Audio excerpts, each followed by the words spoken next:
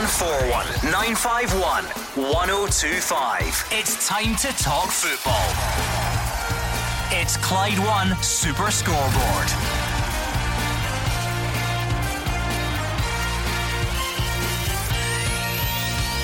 Good evening and welcome to Clyde 1 Super Scoreboard as we look back on an action-packed weekend of Scottish football. Celtic knock Dundee 4-6 as Kyogo Furuhashi takes centre stage.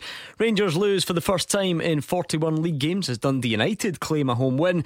Hibs, Aberdeen and Hearts the only sides with 6 points from 6 after they make it 2 wins on the bounce. I'm Gordon Duncan. Joining me tonight is Alex Rae and Hugh Keevins. What a weekend that was. It started with Rangers 40 league games undefeated. It ended with Celtic above Rangers in the league table. Now, to address the big issue where Rangers are concerned, I personally don't believe that a team who won last season's title by 25 points, scored 92 goals and didn't lose a game can't play in front of people. These guys made their reputation and got to Rangers because of the way they played in front of people. By the same token, I don't believe a full house guarantees Rangers anything against Malmo tomorrow night. What happened at Tannadice was a player problem, and what will solve that player problem, only the players themselves can tell you tomorrow night as they try to address 2 defeats back to back. Yeah, it was an interesting weekend again, Gordon. Celtic romped past Dundee and hit them for 6. Rangers stunned at Tannadice for the first defeat in 41 league games. The Dons snatch a late winner over Livy with a goalkeeping howler. Hearts take the 3 points against St Mirren. Hibs a good start, continue with a good form, 3-0, and St Johnstone and Motherwell settle for a point. I'm looking forward to the show. 0141 951 1025. What is on your mind then after a busy weekend of Scottish football? Celtic fans, last season you didn't get too many opportunities on a Monday to phone up and wax lyrical about your team, so here's one. Take it. Clearly a very convincing performance yesterday. What in particular impressed you? Are the signs there going forward? And of course that man Kyogo Furuhashi, what have you made of his introduction to Scottish football? 0141 951 1025. Pick up the phone right now and let us know. Rangers fans, quite simple, where did it go wrong at Tannadice at the weekend? How confident are you it won't go wrong tomorrow night when Malmo come to town? And loads of other talking points to get through, so pick up that phone. 0141 951 1025. However, before we go anywhere, it is Monday night, which means you two have to pick firstly your result of the weekend. Celtic 6, Dundee United 0. It's the best the Celtic fans have felt for a calendar year. They've scored 10 goals in their last 2 games, Celtic, and Dundee were lucky they didn't concede 10 to Celtic yesterday. Alex Rae, result of the weekend. I'm going to go for Dundee United, Gordon. I don't think anyone out there would have predicted a win for Dundee United. I thought the way they went about their performance was excellent, and they got the 3 points. Okay, goal of the weekend. By the way, you were spoiled for choice. Some brilliant goals out there. Shug. Well, imagine the pass from Ryan Christie to Kyogo Furuhashi. It was Paul McStay. And the finish from Kyogo Furuhashi was Frank McAvenny. That's the goal. His hat-trick. That's the goal. Alex, I know you're a midfield connoisseur. Yes. That pass. Oh, it was tremendous. Incredible, wasn't it? I have to say, listen, I know we'll touch on this later on. I thought Ryan Christie was absolutely unplayable. I thought some of his performance, his through balls, his work rate, everything was excellent. Gordon, I'm going to go for something a wee bit left field. You know, I like to do a little bit of research. You do. You send me them all weekend at all various hours of the night. I know, you must be bored. I'm going to go for Falkirk's goal. Craig McGuffey. It was a constructed goal for the back, played through the middle of the park, out to the left wing, back over to the right, stood up to the far post, and McGuffey's bulleted it back across. It was a brilliantly constructed goal. There we go. See, he does his research, this guy. What about your howler of the weekend? Poor man. It has to be the Livy goalkeeper, Max Stryjek. I mean, he has literally sold the jerseys and cost the game with that howler. Who would be a goalie? Because firstly, you know that you can't get away with a mistake. You're the last line of defence, and it's the last minute. The only thing I'll say in his defence, he will save Livingston points more than he will cost them points over the course of the season. But that was just a horrible moment for him. Do you know the thing is, he just baseball batted the guy, but well recovered, Shug. I'm going to go for what am I going to go for, Gordon? I'm going to go for Ewan Anderson in the game Celtic versus Dundee. I thought the tackle by young Marshall, the left back, on Ralston was reckless, dangerous, and how he never got a red card is beyond me. Okay, 01419511025. Let's hear from you then. What did you make of your team's performance at the weekend? Celtic fans, how good was it? What about Furuhashi? What about Ryan Christie and Tom Rogic and everyone else that took part? Anthony Ralston, of course. Pick up that phone, let us know what you made of it yesterday. Be good to hear from you, Rangers fans. Where did it go wrong at Tannadice? How confident are you it won't be the same story tomorrow night at Ibrox? Pick up the phone, 01419511025. Ange Postecoglou hopes the win against Dundee shows supporters exactly what he's trying to achieve at the club. He also says they are far from the finished article despite that convincing scoreline. Yeah, brilliant. But he's been good every game, to be fair. I mean, his performances have been excellent. He's training well. I think he's enjoying his football, and we played him on the left today, but we know he's versatile. He can play in as a 10 as well. And yeah, got his goals today, his assist today, and I thought he was again a key part of what we were doing. I don't think I need to twist his arm. I think I sort of already said if this doesn't convince him, I don't think anything can. And I think their question's more for Ryan than me. I'd love to have him part of the club. As I said, all I can do is treat people as I've seen them, and he's been fantastic from the moment I've come into the place, and with his training and the way he plays his football, he's a fantastic footballer. He suits the kind of football I want to play, but I'm not the master of his future. That's in his hands. That was clearly the Celtic manager talking about Ryan Christie. It would help if I pressed the right button, so we'll maybe try this one. This is the manager on the performance overall. It was good, it was pleasing. I know everyone was sort of emphasising the fact that we had to sort of get a win today and start off our season after last week's disappointing result, particularly here at home, but I was just as keen for a strong performance, and that was a pleasing thing. It was a strong performance. We started the game well, really good intent, and, being aggressive. We got our goals, and that sort of gave us the confidence, and the best part of it was we didn't let up. Right up until the end, we were still trying to score goals, and I think with that sort of intent, that it gives I think our fans at least the impression of the kind of team we want to be. It was a team effort. It's still stuff we have to work on. It's by far not the finished product, but it was pleasing to see that we were much better in terms of our whole organisation. The phrase of the weekend for me with regard to Celtic and Rangers is nobody saw that coming. Nobody saw Rangers lose a 40-game league run at Tannadice. Nobody. And by the same token, I think the Celtic supporters, 25,000 of them inside the ground yesterday, at kick-off time, didn't really expect 6-0 and going on anything you like. So Celtic's performance was sublime in places, and as I said at the start, I think Dundee were very lucky not to lose 10 goals on the day. Yeah, going forward, Alex, it was a very, very convincing performance, and clearly signs there of what he's going to try and achieve from the Celtic team. Yeah, it was interesting, Gordon, when you see his line-up. McGregor was almost the quarterback. He was pulling the strings, and that allowed Rogic, Turnbull, Abada, Christie and Kyogo to do what they did very well.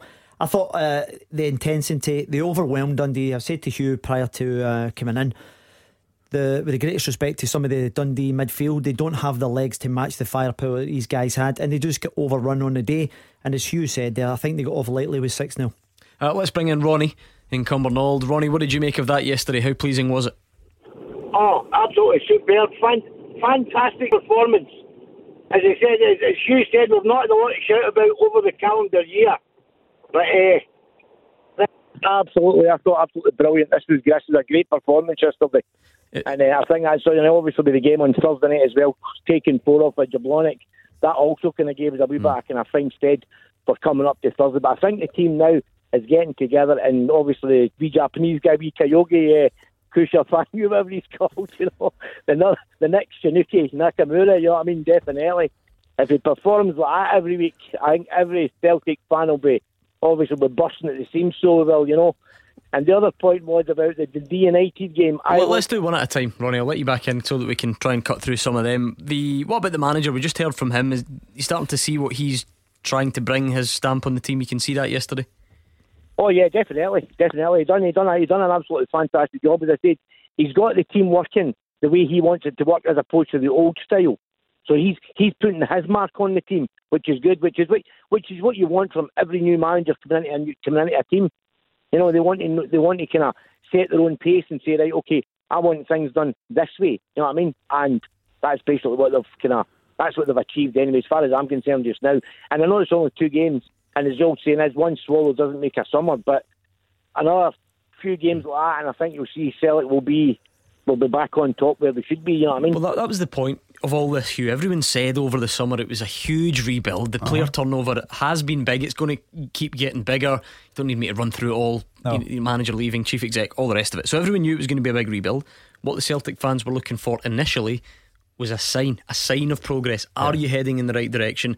Is the manager managing to get his message across? So on the basis of yesterday, those would be a resounding yes. They set the bar at a high level yesterday, but they must also bear in mind that new signings are still required.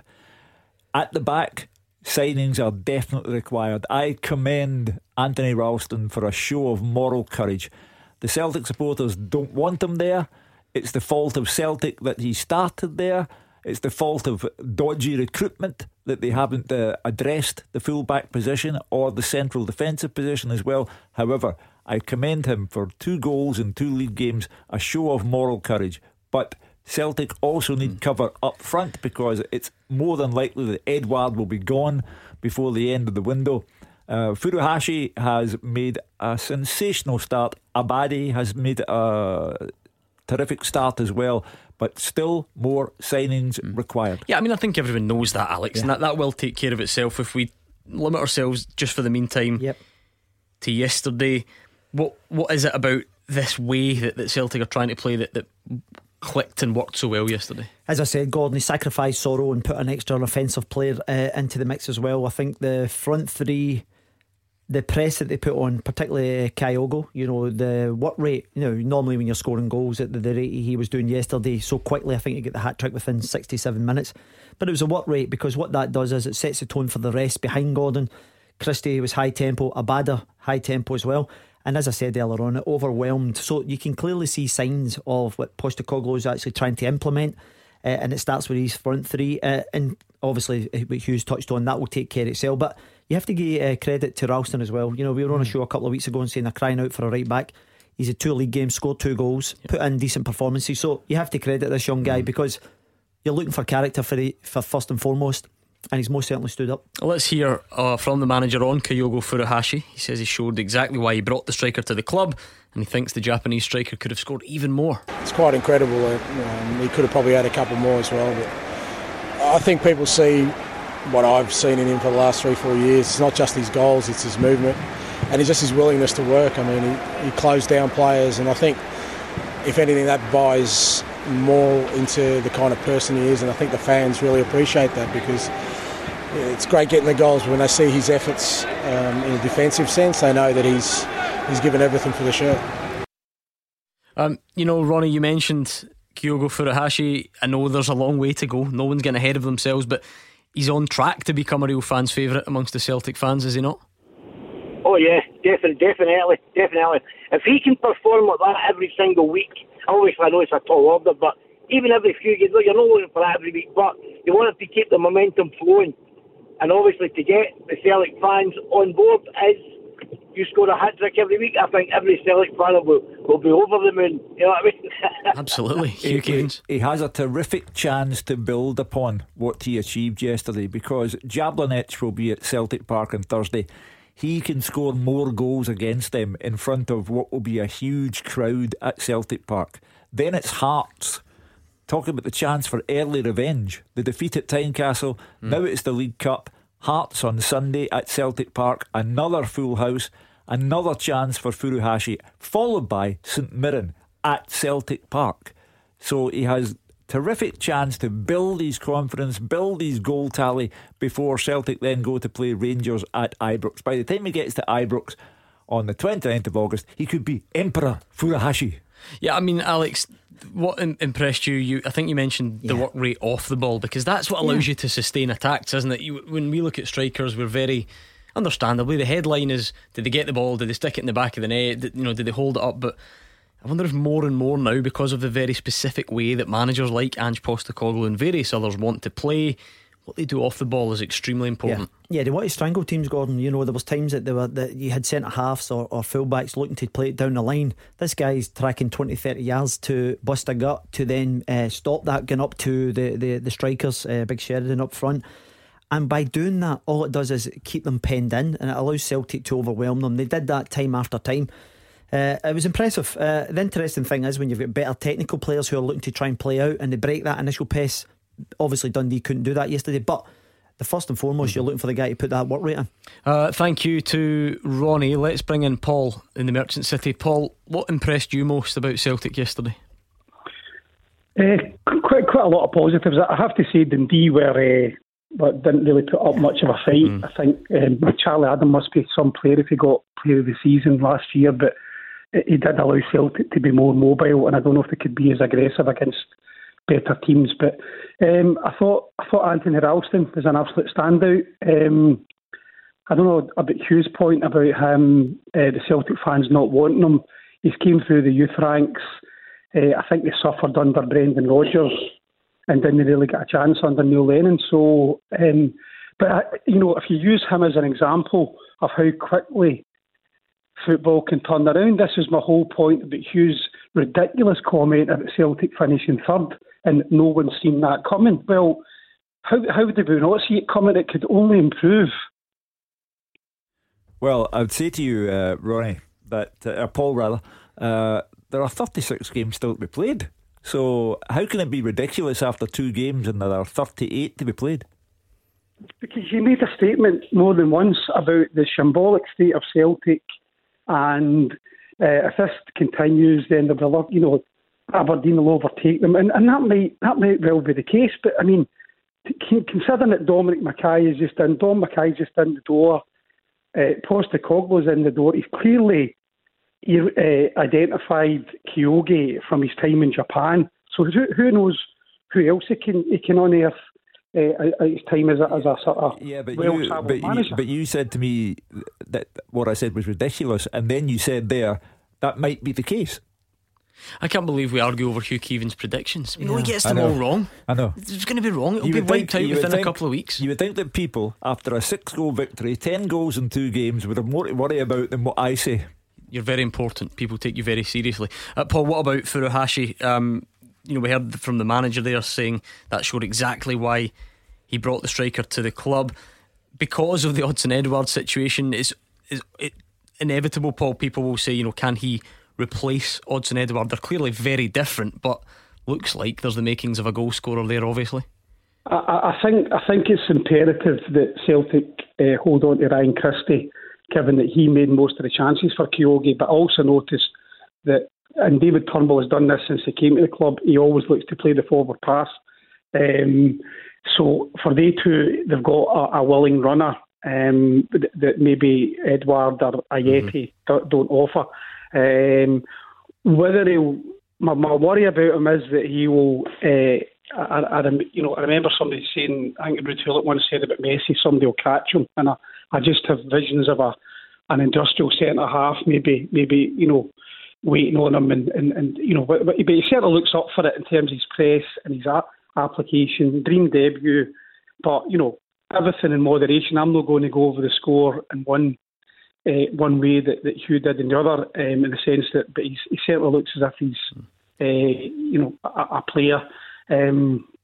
I think the jury's out on the lad Starfelt, in the sense that he looks as if he's playing out of position as a clearly a right-footed central defender. So there's still, many games to go. I mean, would that Celtic team beat the current Rangers team?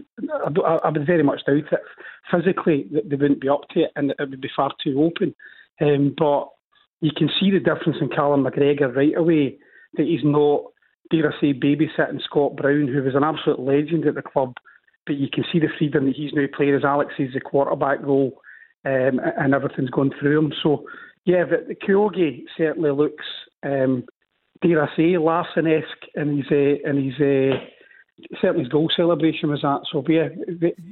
You see, that's a ridiculous comment to make. You walked into that. I can't believe it, Paul. Comparing him to Henrik Larsson, the third time third top all-time goal scorer at Celtic. It's a ridiculous comment to make. Paul, you should have seen his You're in eyes. good company, Paul. His eyes lit up when you said that, Paul. Have a good night. That was Paul in the Merchant brilliant. City. 01419511025. Get your calls in. We'd be delighted to hear from you next. We're going to hear from Stephen Gerrard after these. So Rangers fans, where did it go wrong at the weekend?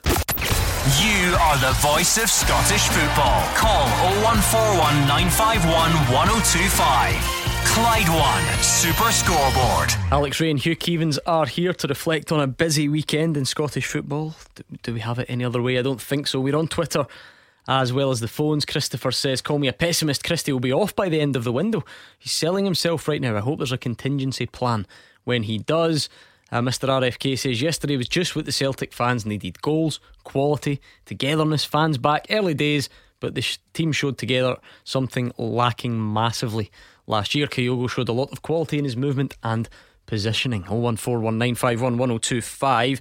It all kicked off in fairly dramatic circumstances at Tannadice. Stephen Gerrard says they didn't show enough against Dundee United to win the game.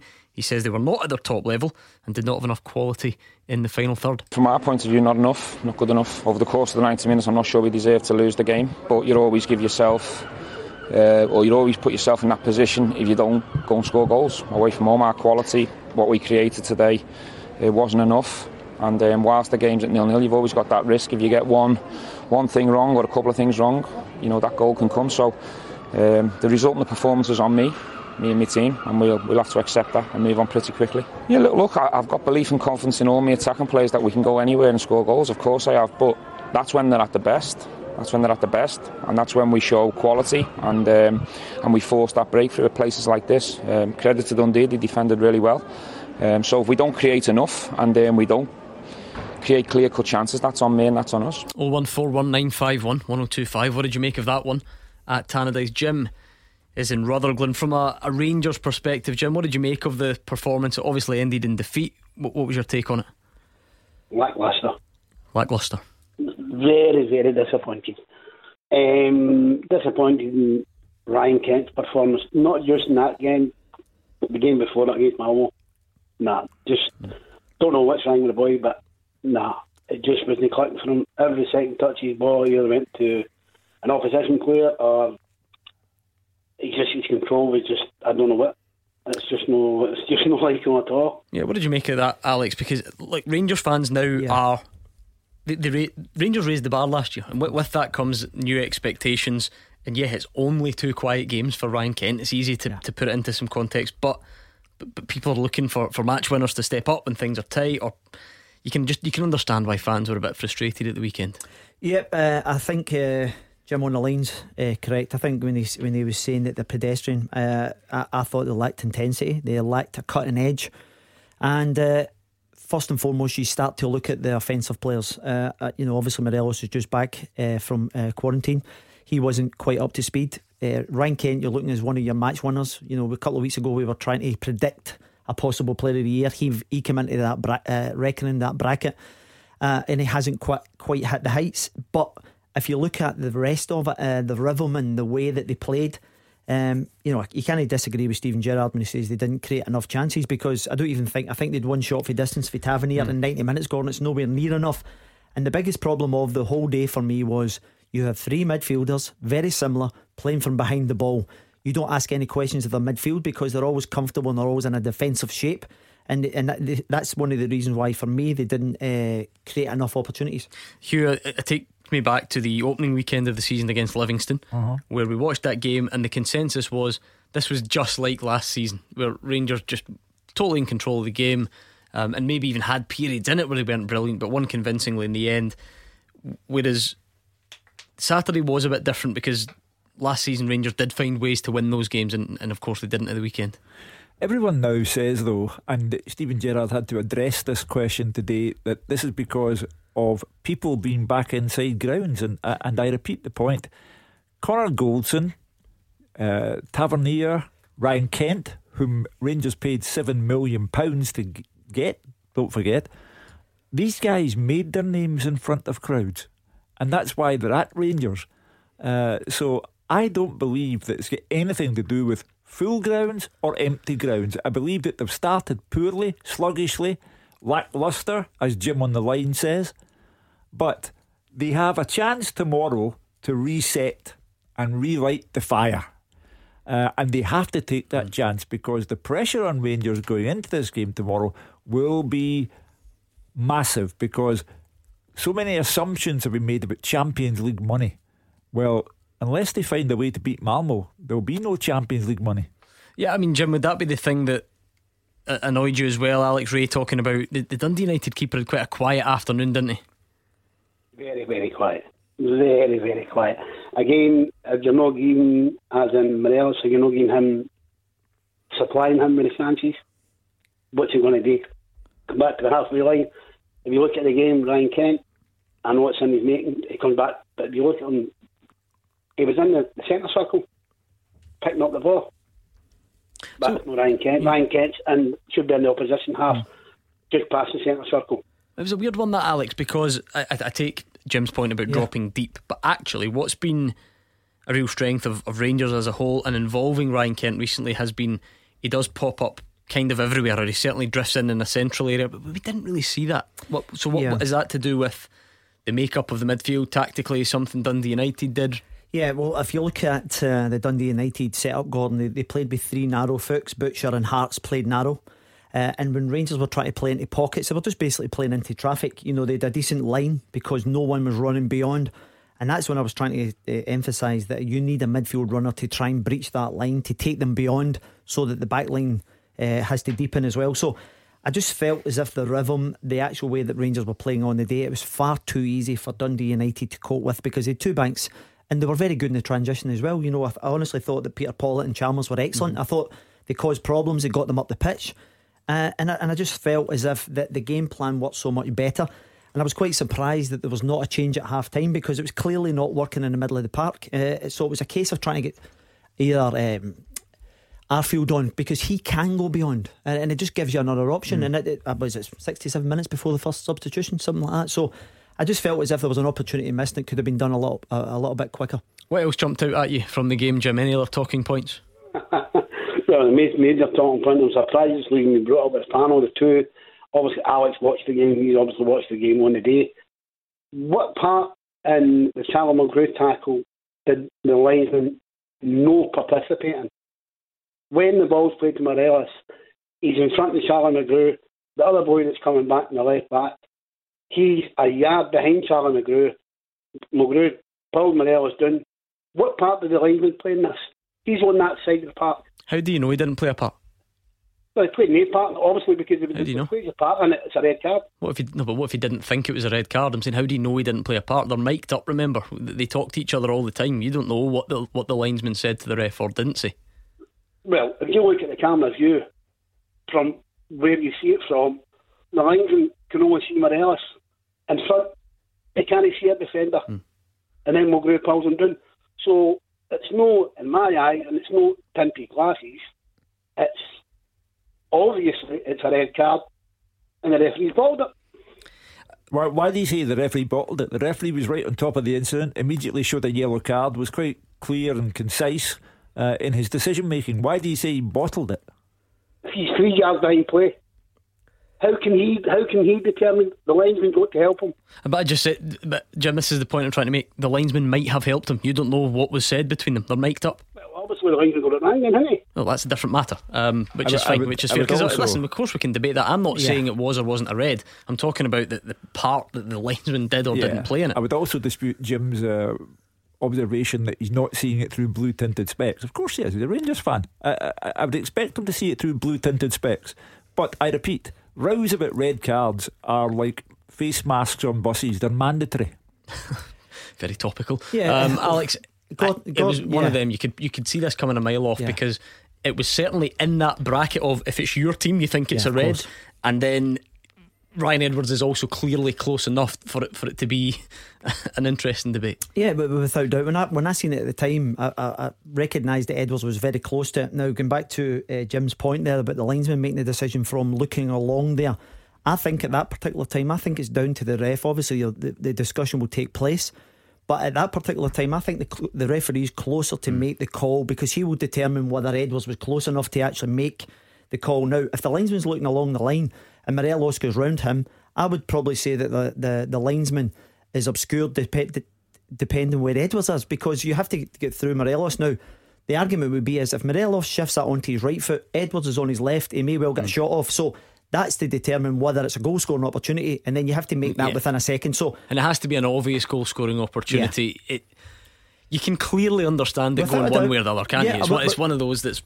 Gordon, I've actually seen them given. We've seen it many times, because it's down to interpretation by the ref at that particular time, because he's clearly done Mulgrew, he's bearing down, he's away from him, and then you would see it as a red in certain instances. This time he's gone with a yellow card. I think it's a backhanded compliment to Charlie Mulgrew's performance on Saturday, because if you were a Rangers fan, you'd say I'd love it if he was sent off, because it could have changed the complexity of the situation, because Charlie Mulgrew had a terrific match at the back for Dundee United. Two centre backs didn't they? Yeah, listen, I actually felt as if there was a couple of instances in the first half when Tavernier got down that right hand side, Gordon, and what you will find was that Morelos was breaking his neck to get in between the sticks 6 yards out, and you see Kent pulling off towards the penalty spot, and it was just that decision making that wasn't quite right on the day, because if he'd have cut it back he would have a free shot at goal. Thank you, Jim. Let's bring in Andy and see what jumped out at him from the game at Tannadice. Andy,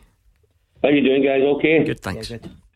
I just think we just look a bit so disjointed, and I don't know what's causing it. You know what I mean? I really don't know what's happening here. But just something that Ali was saying about the subs. See the boy Lundstrom, he might turn out to be a good player, but see right now, I'd be starting Scott Wright.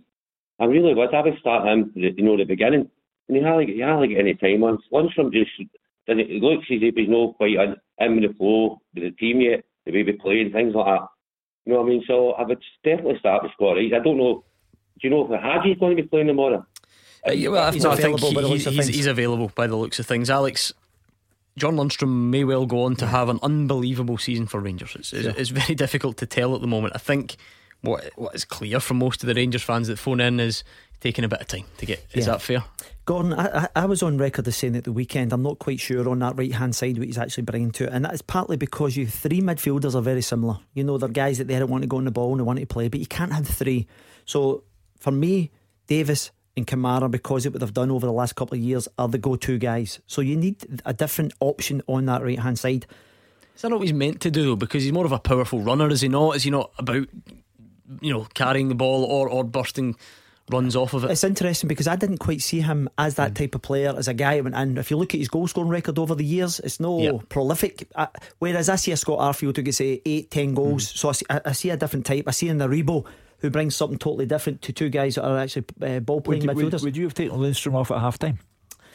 I said at the time I didn't think the balance was right, Hugh, and I felt as if Kamara and Davis are the go-to guys. For me, they've been really impressive over the course of the last year. So I would have stuck with him and probably substituted Lundstrom purely just to try and change something different. But the thing is, as I said, to try and give balance at the weekend as well.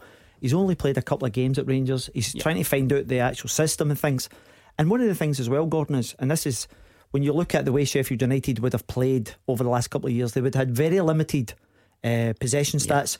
Now you're there, you're supposed to dominate the game, so you have to kind of alter things in your mindset that you are now the quarterback, you're the guy that's going to make things happen. What did you make of the goal the Rangers lost? I mean, there's obviously an element of good fortune for Dundee United with the way it breaks, but there's still a lot to dislike if you're Steven Gerrard, I'm sure. Yeah, well, listen, I heard one or two things over the weekend about who's to blame and who's at fault. For me as a midfielder, when you're tracking that original, because what happens is the ball comes out to the left winger, Tavernier engages, so he's now kind of almost put himself out of the game.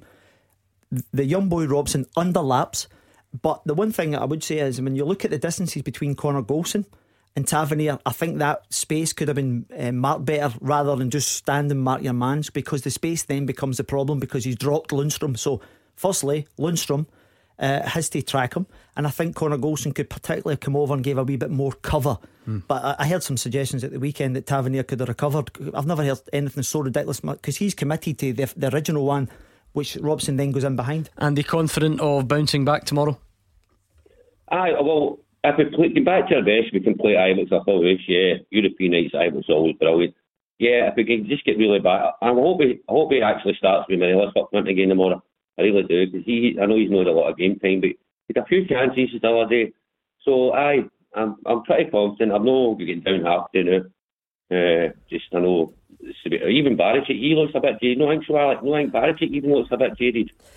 Listen, it's interesting because people were coming back at different times depending where they were at Euros. I think they did 4 people. So you had Barisic, Hollander, Kamara, and Alfredo come back for the Copa America. So there was guys coming back at different times, Gordon. Andy, thank you. 01419511025. It's a perfect time to get your call in because you could be up next after these. 0141 951 1025. This is Scottish football's league leader, Clyde One Super Scoreboard. Hugh Keevins and Alex Rae battled the rain to get here. I was worried about you in particular. I know you don't drive. How did you manage? Took me 90 minutes to get from Motherwell to Clydebank today. I stared out the window and I thought, I think that rain's going off a bit, and left under those circumstances. And as you know, it's a 10 to 15 minute walk from my place to the railway station. It came on like there was no tomorrow. I deliberately left early because I had to go and get something to eat first on my way in. My early dinner ended up 4 Weetabix up the stairs in the Clyde One canteen because I didn't arrive here till 5:30. This is the latest I've ever. So if you think I'm talking more rubbish than usual, that's why. I'll blame it on the lack of preparation. I'm buying a kayak, I've decided. Quite right. Anyway, 01419511025 and the phones at Clyde SSB on Twitter. Ross is a Celtic fan in Pollock. Ross, I know you've got a kind of general point about crowds. What about yesterday, first of all? What did you make of the performance? Well, first of all, hi Alec, hi Hugh, Ross. And hi Gordon. I hope you're all well. Good, thanks. Yesterday I was blown away yesterday, absolutely blown away. The Celtic that we've seen over the last 18 months seems to have vanished as of yesterday. But I don't want to speak too soon. But no, honestly, I thought yesterday it was very, very positive. And it's been a while since I've actually used that phrase in the same sentence as Celtic. Yeah, do you think that's exactly what Celtic fans were looking for, Hugh? Because again, you know the way these things work. Celtic are getting praise for yesterday, rightly so. Then other people say, don't go overboard, it was only Dundee, there's 36 games to go. All of that can be true at the same time. Celtic fans at this stage needed a sign, needed an indication that things are heading in the right direction, that the style might work, and that the new players are going to thrive here. So if you watched the game yesterday, you can understand why Ross is so happy. With a role reversal in the bragging rights game, Rangers were poor at Tannadice and lost. Celtic finished Sunday night above Rangers in the league table. For the Celtic fans like Ross, it was just a dream weekend, and made better for them by the fact that the football was so good. I'm not going to annoy anyone by talking about Dundee. The Celtic football in its own right was terrific. Furuhashi's chance taking, he got a hat-trick, might have had 5 or 6. Abadi, as I say, continues to look the part. Ryan Christie, the passing was out of this world from him. Anthony Ralston, everything about it was joyous for the Celtic supporters. But as Ross has rightly said, need to keep a lid on it. You know, they've got a chance now. They've got Jabalech Thursday night, they've got Hearts in the League Cup on Sunday, they've got St Mirren to follow that, so they've got a chance to build momentum now. I've no doubt that James McCarthy will come in sometime over that period of time, and the chance is there. They must also, what are we now, the 9th of August, they've got 3 weeks. Signings must be made before the end of August. Ross, sorry Alex, I was going to say to Ross, there are some football cliches that you keep bumping into, Ross, because they do seem to be relevant. Strikers getting off to a good start, finding the back of the net early, it does seem to come around every time. And for Furuhashi to have 4 goals in the space of a week or half a week, how important might that be? Is that to me? Sorry, I thought that. Sorry Ross, on you go. No, yeah, definitely, Gordon. Just that's the first time I've properly really watched Kyogo yesterday, and it reminds me of a sort of Gary Hooper kind of striker. He just knows how to find areas in the box. Like the second goal with Christie yesterday, he knew where the space was, and I think that's what we've been missing. Somebody to get into those wee spaces and finish. But I definitely think he's gave Odsonne Edouard something to think about, because if he does want to go, then we've got a replacement in Kyogo waiting. Yeah, I mean, Alex Edouard came on and scored the penalty, of course. Listen, I have to be honest with you, sorry Gordon, I don't think Edouard will be worrying too much about that. I think he's already made up his mind that his future lies elsewhere. You're right, he came on and got that penalty. I think, Hugh mentioned 3 weeks before the window closes, and without doubt they need recruitments in the building soon. And I think, when you look at Ryan Christie, Gordon, it's a really interesting one, because they're now back in negotiations. If you listen to the press this morning, they will most certainly have to break what they originally gave him, because why would he actually kind of move from that stance? And it'll be interesting to see, because his contract's finishing just over 3 months, so they will most certainly want to keep him because of the performances he's putting out at the moment. I think it was one of the previous callers was talking about that there was almost like a chain yesterday. So Ryan Christie, I think, got the 3 assists, so Furuhashi gets the credit for the goals, Christie for the assists. But even before that, it was David Turnbull would almost get that. There'll be a technical term for it that I don't know. It's the assist before the assist, if you like. Of course, he was instrumental as well, yeah. And then Tom Rogic chipping in. It was a different look to that Celtic midfield. Yeah, and listen, I don't mean we're not trying to be disrespectful to Dundee. I think that they actually sacrificed Sorrell because they knew that we'd have the lion's share of the ball, and by actually putting an extra body in there, Gordon. So whether it was Rogic or Turnbull, you have just got guys that are creating time after time, and they're very technical players. And Hugh says Kyogo could quite easily have scored another 2 or 3 goals because of that service. And then in a given day, playing with that particular personnel middle, if you've got 5 players that are just wave after wave after wave because you have so much of the ball, and I think they can overwhelm teams. It's when you come up against the better opposition where you have to sacrifice one of these key players, because I don't see Celtic going with 1 quarterback. I think you'd end up going with 2. If there is one player that might, more than many others, epitomise what Ange Postecoglou is trying to do in terms of going forward, the type of football that he said he wanted fans to be out of their seats all the time, that one player might very well be Ryan Christie. Over to you, Celtic. Ross, I know you had some other stuff on your mind as well. Take it away. So I had a general point on the crowds, and this is a point to Alec or Hugh, but how much a confidence boost do you think Rangers and Celtic will benefit from the fact that it's going to be the first full stadium in over 18 months? And I'm getting to go to Celtic Park on Thursday night, and I'm really, really excited for it. But how much a confidence do you think those players will be up for it even more now, the fact that it's going to be full stadium? Lovely. They'll all love it. As I say, I just don't buy into the fact that Rangers shrivel because people are inside the ground. That for me is a nonsense. I go back to the European game against Braga at Ibrox over a year ago, where Rangers were 2 down and won 3-2 in front of a full house. So Rangers can play in front of people. The Celtic players were supposed to have suffered more than any other, according to Neil Lennon, from not having people inside the ground. But the noise yesterday, and Furuhashi kept increasing the decibel level with every goal, was incredible. Who wouldn't want that? Even the Livingston Aberdeen game. Now I know that they shouldn't have come onto the park, the Aberdeen fans, but that's 18 months of pent up frustration, isn't it? Yeah, Gordon, the noise when Aberdeen made it 1-1 against Livingston, if you please, on the second game of the season. The noise was incredible, and then the winning goal showed that people want to be back at the football. Celtic fans, Rangers fans, Aberdeen fans, anybody's fans, they want to be back, and the excitement level has risen visibly and audibly. You were there, Alex, at the weekend, and what was it, 4,500 Dundee United fans? I bet it sounded like more. Yeah, you have to say, Gordon, you're absolutely right, because they have been starved of this. We're going back to last March, I think it was the 12th of March at Ibrox. This will be the first full house since the 12th of March last year. It's incredible, and it gives people an opportunity, because football is your national sport. We love to go and watch the game, and punters want to get back into the game. So Ross just can't wait to go and see Celtic on Thursday, and it's understandable, because like every other fan in the country, they're just desperate to go in and support their team. Looking forward to it, Ross?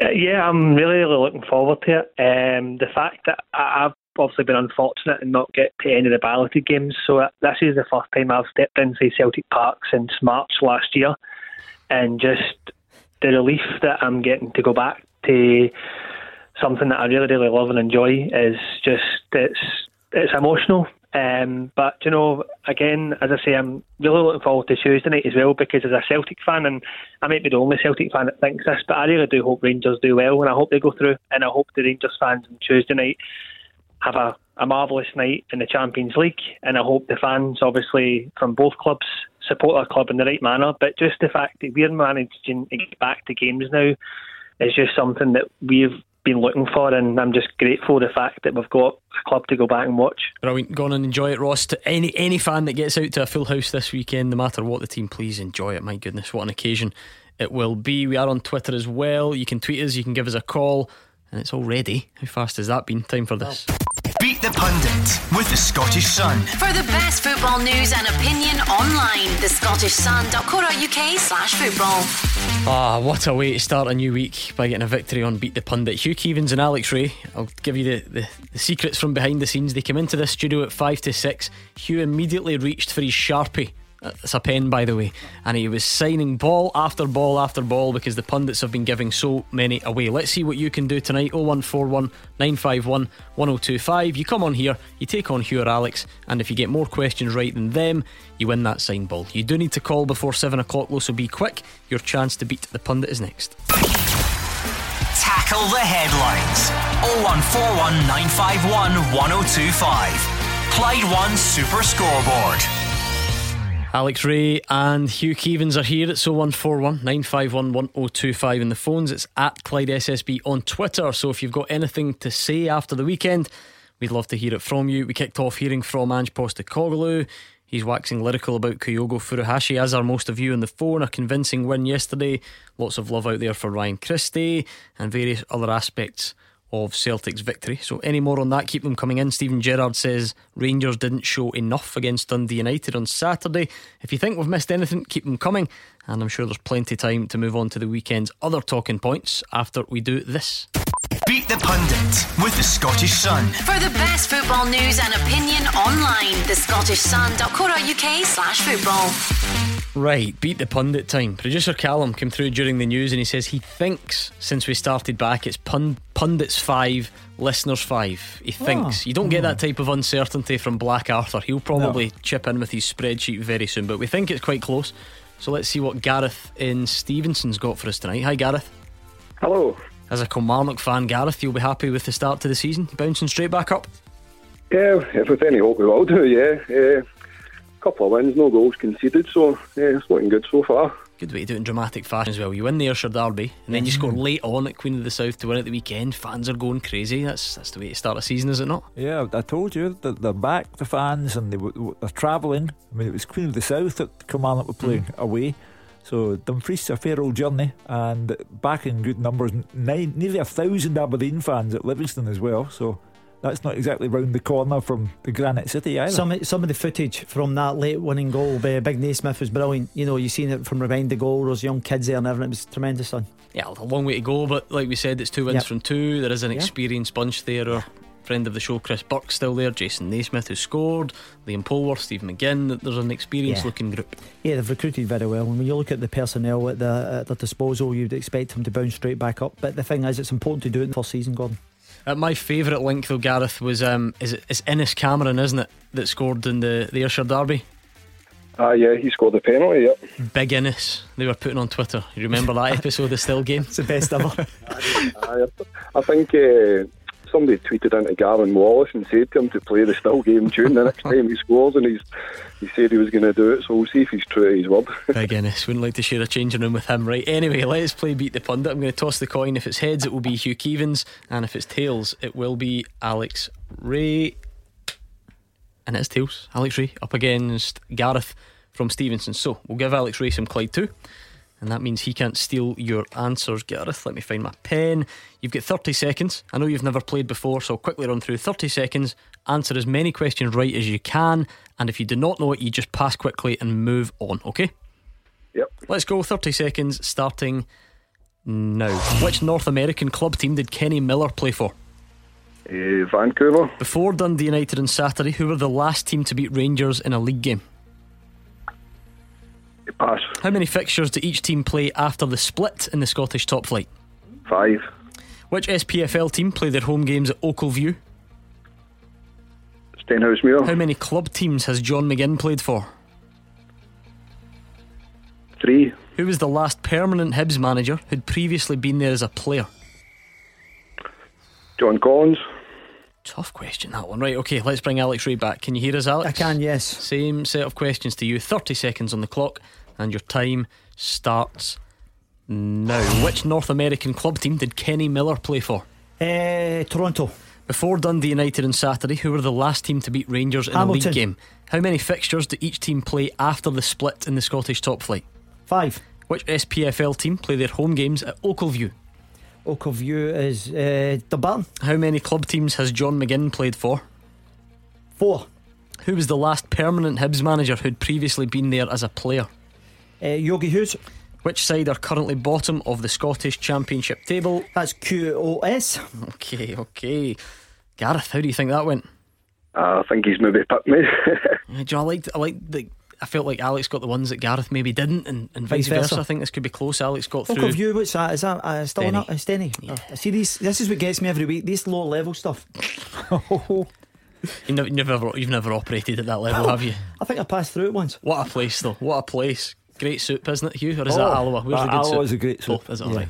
I knew it was up that neck of the woods. The Indo drill. Right, which North American club team did Kenny Miller play for? Vancouver Whitecaps. 1-0 to Gareth. Before I gave the answer away. Before Dundee United, it was the Ackies who last beat Rangers in a league game. So Alex Rae equalises. You both knew that there are 5 fixtures after the split, and only Gareth knew that Oakleview was Stenhousemuir, so he goes 1 in front. He also knew that John McGinn's played for St Mirren, Hibs and Aston Villa, so Gareth goes 2 in front. But you pulled 1 back, because John Hughes was the last Hibs manager who'd previously been there as a player. And you also knew that QOS were the bottom of the Championship table. Gareth's team beat them at the weekend to send them there, which means it's a draw for a Monday night. We're on Wee to bit of drama, Friday. Hugh. 4-all as well. High standard, Hugh. Very Not high bad, not standard. bad. Right, here's the deal. I'm going to ask a question. I will get Alex Rae to write his answer down, and I'll then invite you to give me your attempt. Okay, Gareth? Yep. Right, let's go. Like this. Like that. Tension. Stop it. Can you No cut expense. that with a knife? How many teams competed in the qualifying system for this season's Champions League? So, Alex Rae, if you could write your answer down. So, how many teams competed in the qualifying system for this season's Champions League? Show me a bit of paper, hold on a sec. please. Right, okay. I'm going to go. Show me it. Oh, right, okay. Gareth, what are you going for? Qualifying teams for just the Champions League. 120. Oh, this is good. I like it when you both do this. It makes it really easy for me to figure it out. Alex has gone 124. Gareth's gone 120. The answer, you're both miles off, by the way. It's 53. So Gareth and Kilmarnock, well done to you. The sign ball Well done, Gareth. is on its way to Stevenson. Well done, Gareth.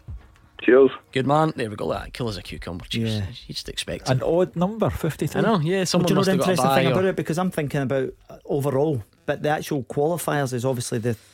So there we go. Right, well done, Gareth. Sign ball is on its way. 01419511025 at Clyde SSB on Twitter. Speaking of Twitter, right, our colleague Andrew McLean, who you'll have heard on the show, Yeah. out and about at the grounds. In fact, he was in this hot seat, I was going to say, but we stand, don't we? We don't sit. When I was off during the summer, he's always good for a stat. Yep. He'll tweet stats and that sort of thing. He tries to rival Roger Hanna as the stats man of the team. I'm not sure what you're going to make of this one, Hugh. He's just tweeted 27 minutes ago to say that former Kilmarnock defender Aaron Simpson, does the name ring a bell?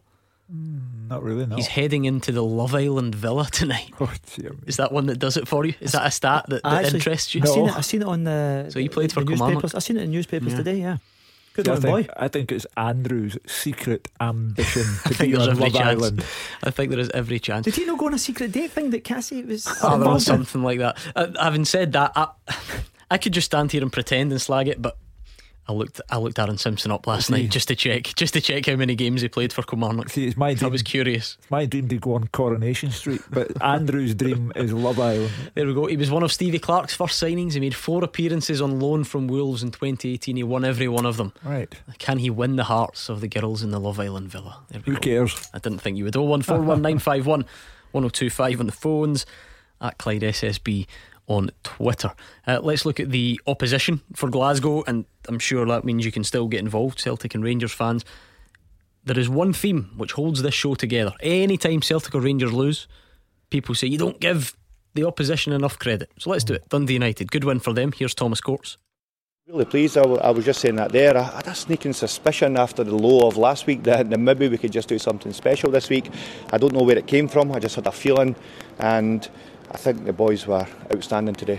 Genuinely outstanding. I think when you look at a team of Rangers quality, you understand that there's multiple players that are going to have to play well. Bodies are going to have to get put on the line. You're going to have to see through moments of stress.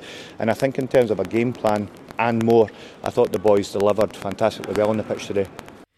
Context is important, Hugh. A win for Dundee United against Rangers at any time is very good, but against a backdrop of a disappointing opening day defeat, a fan base that maybe were a little bit suspicious of the appointment of Thomas Courts in the first place, to do that under those circumstances, extra impressive. I'm not entirely sure I believe him when he said that, I had a feeling that might happen. You know, if that's the case, he should definitely do the lottery. If he has those kind of clairvoyant feelings. But the goalkeeper Siegrist is first class. Charlie Mulgrew has been a terrific signing. Pollitt, I thought, set the tone for Dundee United. Alec on Saturday kept referring to tempo, Rangers' lack of it, Dundee United's abundance of it. So a very good day, but Thomas Courts has got many other games to negotiate before he will fully have the support of all the Dundee United fans. And all without Lawrence Shankland as well, Yes. Alex Rae. No, it's an interesting one because there's speculation that he might well leave the club, Gordon. I thought it would be a big blow for them, but obviously Nicky Clark led the line, and if they get the money they're talking about, then they've got an option to then try and get someone in the door. But I thought overall, you know, I think the way they went about their business, they were very resolute, they were very dogged. They got a little bit of fortune with the goal, but you have to take it. The finish and execution was excellent, and then they defended brilliantly afterwards. So he's right to laud his players for the way they went about their business. Craig is a Rangers fan. What about that game at the weekend, Craig? Alright, gents, how you doing? Yeah, look, it's a disappointing one. It really is. And unlike Tam Courts, I definitely wasn't clairvoyant enough to have seen that coming. I don't think many people did. But it shows to me that a couple of things, really. One, that I think when you look at the league this season, you look at the teams that are in it, I don't think there's an easy away game, really. There, maybe Ross County and at Dundee, possibly. But out with that, there's going to be tough away games. But it's about how we handle it. And I think, rightly people question whether or not this Rangers team can play in front of fans. Because, on paper, you would look at the weekend and say, fans are back, Rangers lose 1-0, Celtic win 6-0. Paints a worrying picture if you're a Rangers fan. For me, I think it makes tomorrow's game all that more important and all that much bigger. It was already big, but I think the magnitude of it has become seismic now, because not only is it about progressing in Europe and trying to get into the Champions League and all the money that comes with that, but it's also about getting back on the on the winning wagon again, if you will. It's about making sure that Saturday was nothing more than a blip, and we can just dust ourselves down and move forward. Because I think failure to win tomorrow would be, there'd be real serious problems. Craig, if that was the Craig, case. can I just float my theory? How do you think James Tavernier and Connor Goldson and Borna Barisic got to Ibrox, if not for the fact that they forged their reputation playing in front of fans? I can already sense that we're going to go round in circles on this one all season long. You get it, because last season Rangers were very good, and for the 2 games or whatever, the last 2 games, they've been below that, and people say, what's the difference? Fans been back. We will never be able to prove it one way or the other if we're still having these discussions in May and there's been a dramatic drop off in Rangers throughout the season. So be it, but we're never going to be able to prove it one way or the other. And in fact, if Rangers just go and win their next few games convincingly, people probably will stop talking about it for a bit. It's the concept that is puzzling me. You know, well, people, professional footballers, but can't play in front of people. Yeah, people reference the James Tavernier programme notes, don't they? And the admission that sometimes the pressure of it got to them, or whatever it was. I'm putting words in his mouth. My interpretation of that, first of all, it should never have appeared in the programme. That was the fault of the people who prepared the programme, because some of them should have said that, listen, James, we'll just leave that bit out. However, apart from that, Rangers at that point were in Celtic's shadow, and had been for some considerable time, and therefore the strain was on them, and 10 was still a viable possibility. But I cannot believe that after a season like the one Rangers had there, winning the title by 25 points, scoring 92 goals, not losing a game home or away, I can't believe that the sight of people has suddenly made them a bad team. Alex, like I say, it's one of the, it's intangible. I don't know how we ever really. How do you provide a proper analysis on that? Because there are a number of reasons for a team to play well, and there are a number of reasons for a team not to play well. What about tomorrow then? Craig's kind of lumping it all together, and I get that from fans because, you know, 2 defeats in a row.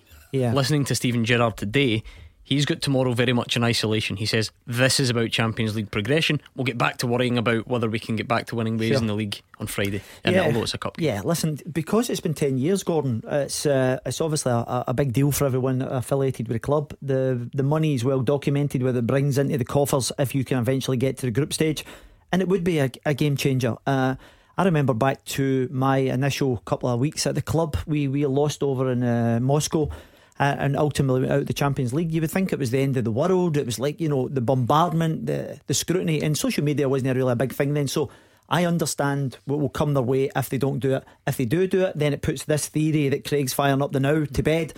But it's not the end of the road. It's a catastrophe and all this carry on, because you can still go on and win a championship, because we're only 2 games into a title. Craig, what else jumped out at you from the weekend?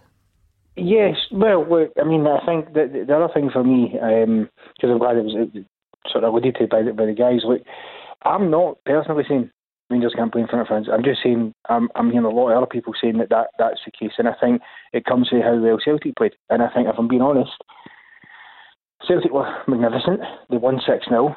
You know, comfortable win against a newly promoted Dundee side who got promoted through the playoffs as well. They should be putting 3 or 4 past a team like that, with the greatest respect in the world to them. And I think perhaps some of the praise is going over the top, where some of the criticism is going over the top with Rangers. I mean, yesterday I'm listening to the Beep, and Tom English is saying he's not so sure Rangers can win the league anymore. But because Celtic had one good game, and then Hugh Keevins tonight, I'm sorry Hugh, I do have great respect for you, but you're talking about the amount of goals for the Hashik has scored. You've got him scoring 20 goals before they get to Ibrox. You know, I think. No.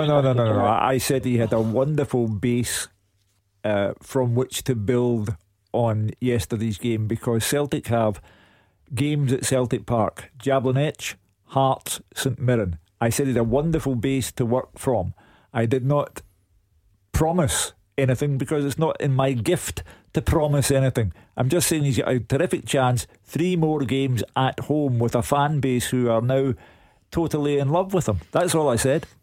I'm not sure anywhere does this like Scottish football does, Alex. You're constantly measured to make sure that you're not giving too much criticism or too much praise. I don't know what too much praise would have been for Celtic yesterday. The one thing that keeps coming back to me is context. If this was a Celtic team flying, winning trebles, and they put 6 past Dundee and could have been 10, you probably say, right, yeah, fair enough. But this is a Celtic team in transition. There's been a lot of negativity. People are doubting some of the individuals who took the pitch yesterday. There's still question marks over Odsonne Edouard, the manager, all the rest of it.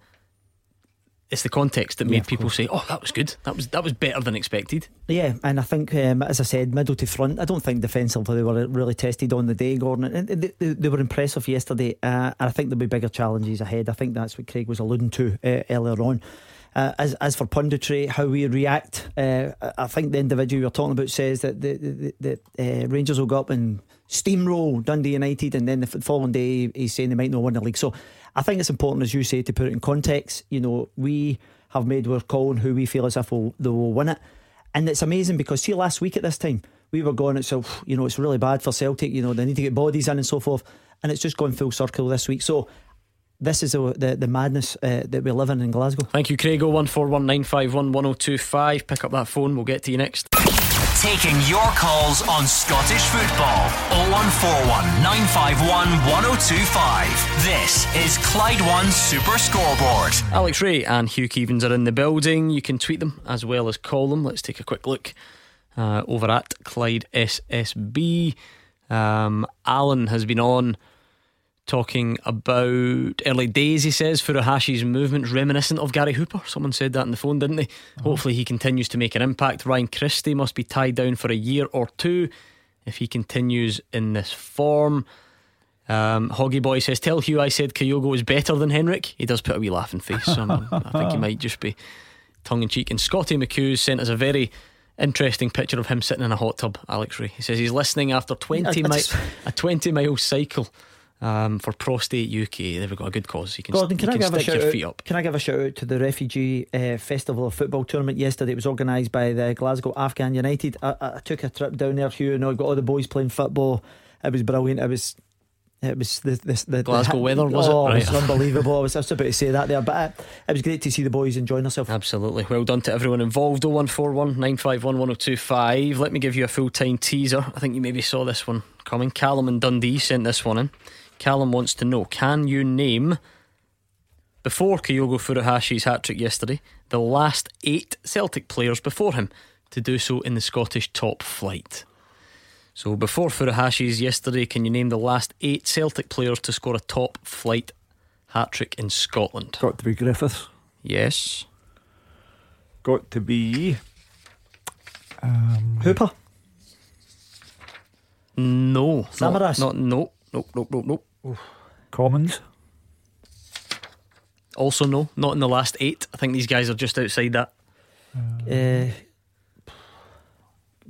No. Try to think. Edward.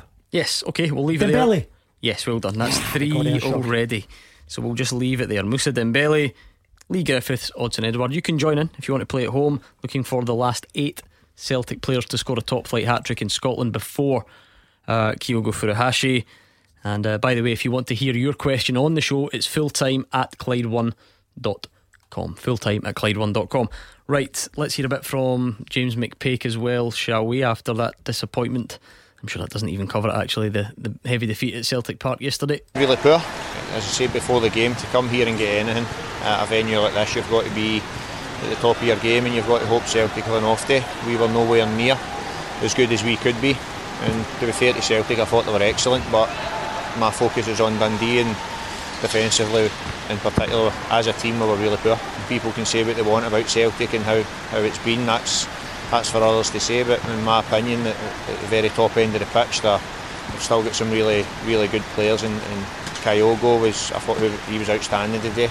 A lot of that maybe was down to poor defending from us, and a few of those goals in particular are really poor defending, and so it's not a warning, because we'd warn them through the week that if we're not at it, then that could happen.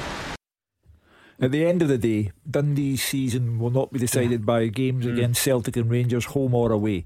They'll maybe take a hiding or two from Celtic and Rangers, home and away, but they drew 2-2 with St Mirren. That's where they live, and they have to get results like that. But they're very fortunate. Yesterday was a bad enough psychological blow, but they were a whisker away from losing by double figures. I thought it was a difficult afternoon for them. As I said earlier on, I felt as if they got overwhelmed. They look to me as if they're struggling for legs in key areas as well. And you know, he's absolutely right. Some of the defending, particularly at the right back area, you know, when Christie kind of just nudges the boy out and dispossesses him on the goal line, it's amateur hour. Let's bring in Alec and see what he has to say. Hi, Alec. Hi, Gordon. Hi, Hugh. Hello. Hi, Alec. Hi, Paul. Really delighted after yesterday's performance. I wasn't lucky enough to be in the ballot for it to go, but you know, that's maybe I'll be gone for Thursday, God willing. I was blown away yesterday. I'm not going to get too carried away, because this is what Ange says that he wants to produce. But along the way, he says, you know, we might take the odd bloody nose. We're playing out for the back.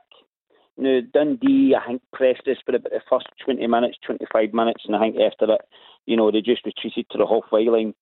It's when the teams, they come, when they play out and we get that pass out, and then we're overloaded, and then gone to the midfield to front line. They're just devastating. Kyogo, the guy's just brilliant. It's like the first time I watched Virgil van Dijk, I just knew that the guy, that he was a real player. When I watched Kyogo yesterday, boy, that's fast. He's obviously built like Nakamura.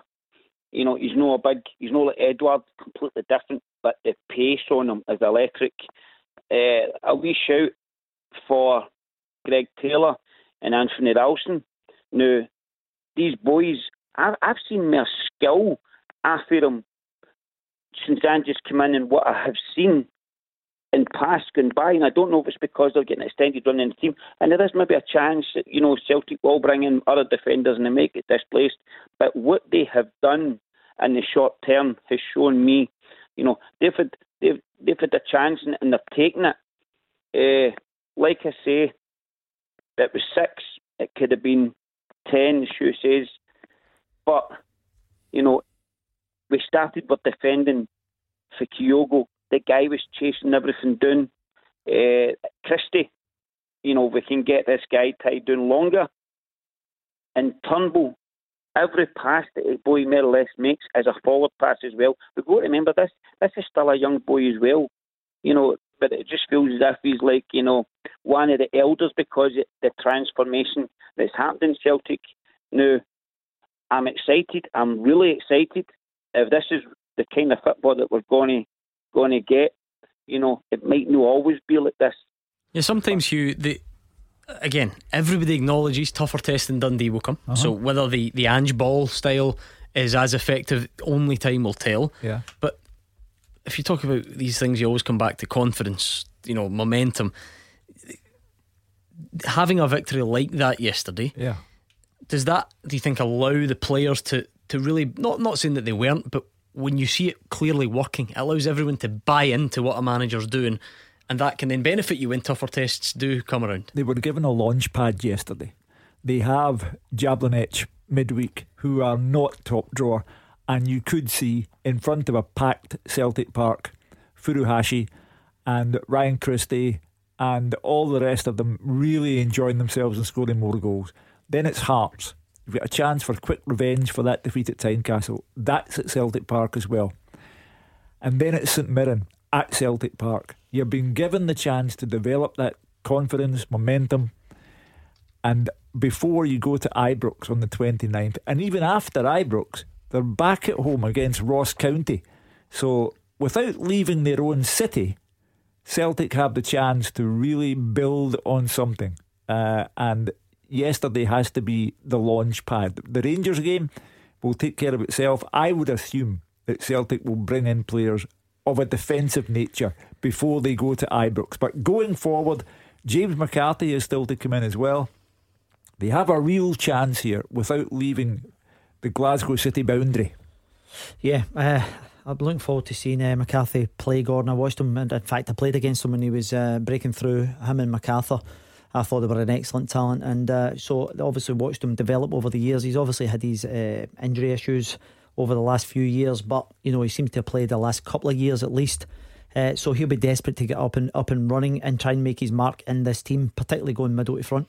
Thank you, Alec. 01419511025. Don't mean to dampen your spirits on a Monday evening, right? But we've got a bit of a potential injury blow for the national team, and a significant one. Andy Robertson, pictured on crutches on his own Twitter account. He says, thanks to everyone for their kind messages and support. A scan suggests nothing too major, but there's some ligament damage which we'll need to mend. I'll be grafting every day so I can help the team sooner rather than later. Good luck to the boys playing tonight. So I think it's an ankle ligament issue.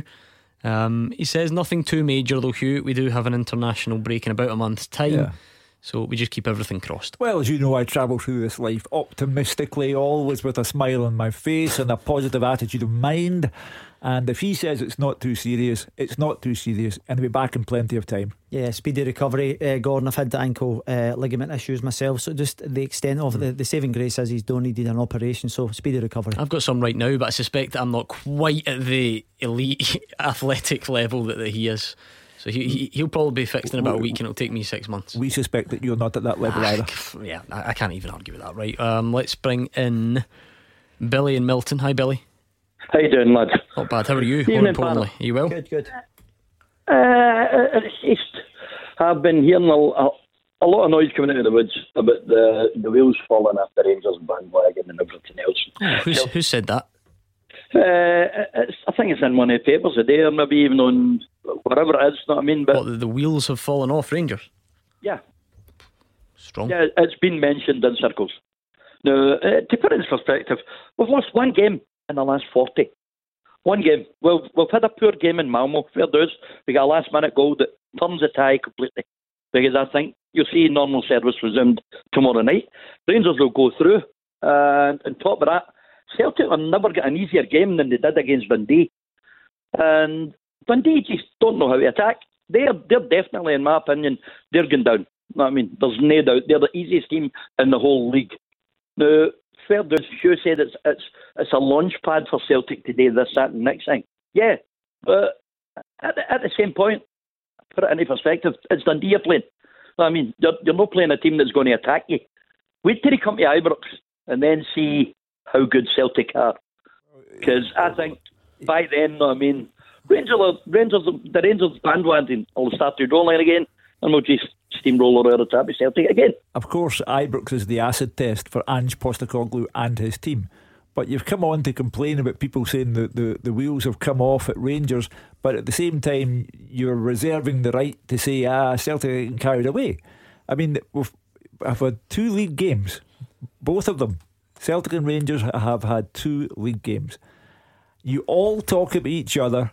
You come on to make a point about Rangers but couldn't resist a point about Celtic, and Celtic will come on and talk about Rangers and be unable to resist. That's what you do, the pair of you. For both, Alex, this will be a small sample, and eventually we'll have more to go on.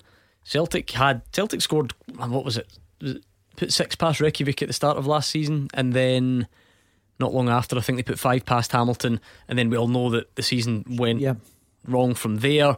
But that's absolutely not to suggest that can happen again. The point is it needs to be a bigger sample for both. Yeah, and listen, I think Billy's come on and actually says the Rangers game, I think there's a lot of football to be played before then. You know, you've got your European ties, you've got obviously domestic ties to compete against as well there, and then you also have cup games this weekend. So there's a lot of football before you get to the Old Firm game. I think there'll be a lot of kind of answers over the course of the next 8 or 10 games where both clubs are going to go, so you'll have a better yardstick to gauge it from. Billy, how quickly will Rangers get back on track then if they're off it? I don't want to offend you by the strength of the language. Tomorrow night would be a good place to start. Exactly, tomorrow night. And to quote a once famous panelist, I think a lot of the even callers before me, you know what I mean, who were supposed Rangers fans, you know what I mean, saying that they'd watched Celtic put 6 past this, and they'd spoke about the Rangers not being able to play in front of crowds. I'm sure Rita May would have said it was complete and utter bunkum. To be fair, the previous caller did say that wasn't his view. Yeah, that he was just referencing it. This is the other character trait for Celtic and Rangers supporters. If you come on and you're a Rangers supporter and you say something slightly negative about the team, you then become a supposed Rangers fan.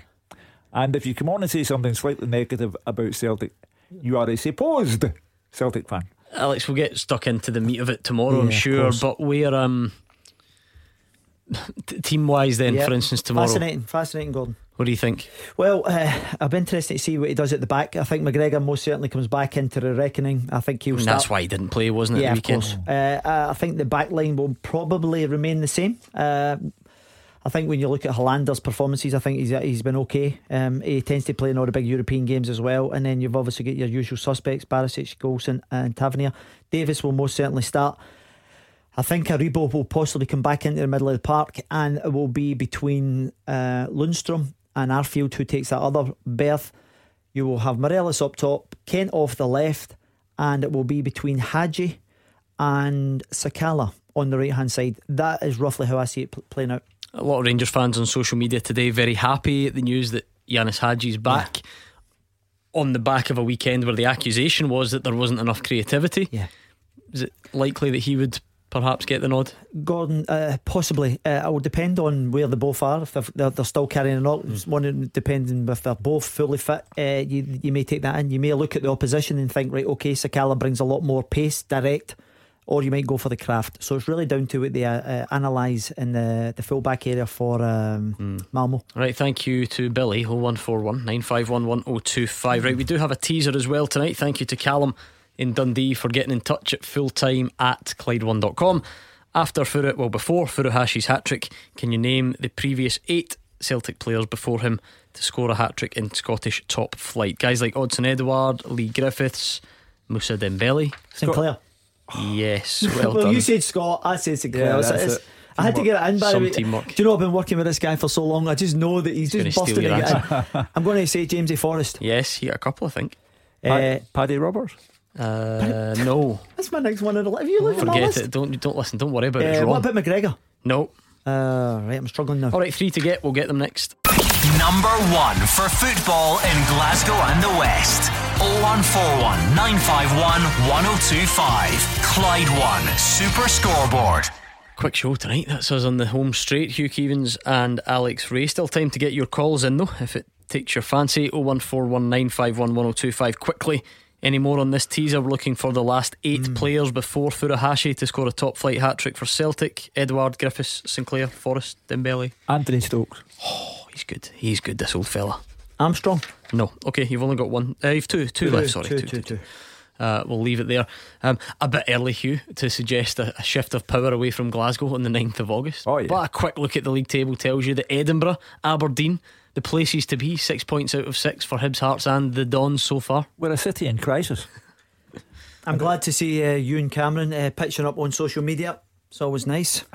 But it's been a good start from the 3 of them, seriously, hasn't it? Do you know what we need, Gordon? We need Hibs to be good, and we need Aberdeen to be good. Because with respect to Hearts, I'm not sure that Hearts can sustain it, given the strength of their squad as compared with the strength of the squad at Pittodrie or at Easter Road. But Hibs and Aberdeen, and indeed Hearts, they all like to think of themselves as big clubs. They don't do enough. They don't win enough. And I'm glad to see them starting so well. It's now a matter of pride for the 3 of them. They've got to keep going and prove that they are the big clubs they say they are. I mean, you could maybe say Easter Road yesterday, Alex, one team that's predicted to finish very high up and another team which is widely regarded to not. Long transfer window to go. Ross County may well get more bodies in, but Martin Boyle started the season well, hasn't he? Yeah, listen, I was just talking to you during the break there. He's very direct. He's getting amongst the goals. He's a player that's actually in top form, considering it's the start of the season gone. I always feel with Hibs, middle to front as well, they're very good. I still think they're a wee bit vulnerable at the back, but Hugh's absolutely right. The more teams that you have on the front foot getting big results, because when it comes to the old firm coming to town, there's a challenge there, and the longer that's maintained, the better and the stronger the league will become. And again, I know it could be a flash in the pan, it can be one game. I don't mean to jump to conclusions, but Aberdeen did that sort of big club favourites thing yesterday, where they get the last minute winner. You know, I try not to try. It's a bit cliche, isn't it? But maybe the type of game they wouldn't have won last season. Listen, you're absolutely right. They finished 46 points behind Rangers. 46 points. That's like living in another league. But in fairness to Stephen Glass, yesterday he left out big players. The starting 11 contained players that ordinarily wouldn't start games for them, and he left out like Ojo and Brown and Ramirez didn't play either, did he? Ferguson, McCrory. So that's leaving out the nucleus of your team. One of the problems that these clubs have is the strength and depth. That's the reason why I think it'll be Rangers and Celtic to actually run away with it again, because they can't sustain it over a long period. The juggling act from European football to domestic stuff is what you're talking about, Stephen Glass. For St Johnstone as well, what a story, going out to Istanbul and getting a draw. Home comforts yesterday. I noticed Stevie Clark was in the stands watching St Johnstone Motherwell. Just wonder if Liam Kelly in one end and Xander Clark in the other. We have 3 good but ageing goalkeepers. Sure. No, listen, I think Xander Clark has been chapping on the door. You made about Liam as well. But for me, I think Xander's started brilliantly. See some of the saves that he produced in Istanbul as well. on the back of a really positive season. So I think he's got a fighting chance to get in the next David squad. Marshall's been told by Wayne Rooney that he's surplus to requirements as well. So it's an ever-changing face at international level. And Steve Clarke was at Tannadice. He's looked at younger players there. The St Johnstone contingent yesterday, Liam Kelly at Motherwell, as you say. So long way to go. I'm looking forward, sorry Gordon, I'm really looking forward to the European ties on Thursday night as well, because this would be the ultimate fairy tale if they could knock out Galatasaray, one of the big powerhouses of Europe. And Tony Watt did that thing that all strikers love to do. You're left on the bench, you're the only change from the previous week. You know, that tells you that you've got a bit of a target on your back. It's murder, honestly. And then I never experienced it, but it must be murder. And then you come on and you get the goal. Yeah, of course, yeah. It's the best way to send a message, isn't it? Yeah, absolutely. Listen, you want your subs to make an impact, Gordon, and he very much did that. But our commitment we were talking about prior to the show, he missed a decent chance as well. Oh yeah, could have won the game. Yeah, a similar one actually to the goal that he scored. And I mean, Saturday, Hugh, for Hearts being the winner, that means St Mirren were on the losing side of things. But I don't know, maybe not. I don't think there was enough in it for Jim Goodwin to be overly concerned. They obviously went down to 10 men. We can't say it's too early to go on about Celtic and Rangers and what's happening there and exclude the likes of St Mirren. They've 1 point from 6 so far, but we're only 2 games in. The chance taking wasn't there at the weekend, and also there was the madness of the red card. Jim Goodwin doesn't need that either. Players have to look at themselves and take responsibility for their actions, but early days. I just wondered after spending last Monday banging on about how he should have been sent off, I wonder if there was a bit of redemption coming here. I wondered if you were going to go Halliday goal of the weekend. No, I was going to annoy him further by saying it was a howler by the St Mirren goalkeeper. To be fair, he's took it brilliantly. The comes quite quickly, doesn't it? And I think that's the thing. He managed to wrap his foot around it. It was a really nice finish by Andy. I listened to his post-match as well. Definitely not a cross. No. Okay. I've got to give him credit. But what he did say was he set himself a new target. So I know you're quite close to him. So get in. I want to know what his new target is. He says he wants to get amongst the goals this year. 3. Well, he got 4 last year. So he wants to improve on that. Right, Ian is in Stonehouse. Hi, Ian. Hi. How's it going? You okay? I'm fine, yeah. Good. What's your point tonight? Just looking back to the Malmo Rangers game last week, the first goal, James Tavernier was reported missing. The second goal, he gave it away in midfield and they made it 2-0. I just wonder if it's time for Steven Gerrard to bring back young Patterson at right back and shove Tavernier forward into midfield. Make a midfield 3, Tavernier, Davis and Aribo for Tuesday. What do you think about that panel? It was one of that was an idea that got floated earlier on today to myself. I don't see it happening. I understand what you're saying in terms of moving them into the middle of the park. There's an argument if you go back to last weekend against Livingston, he had 2 assists as well at the other end of the pitch. So clearly he made a couple of howlers. I was involved in a couple of mistakes in Malmo. I think over the piece of the last year, I think James eradicated a lot of that from his game. Obviously creeped back in there. So I think he's an absolute stick on to start at right back. I think they'll be looking to try and get down that flank.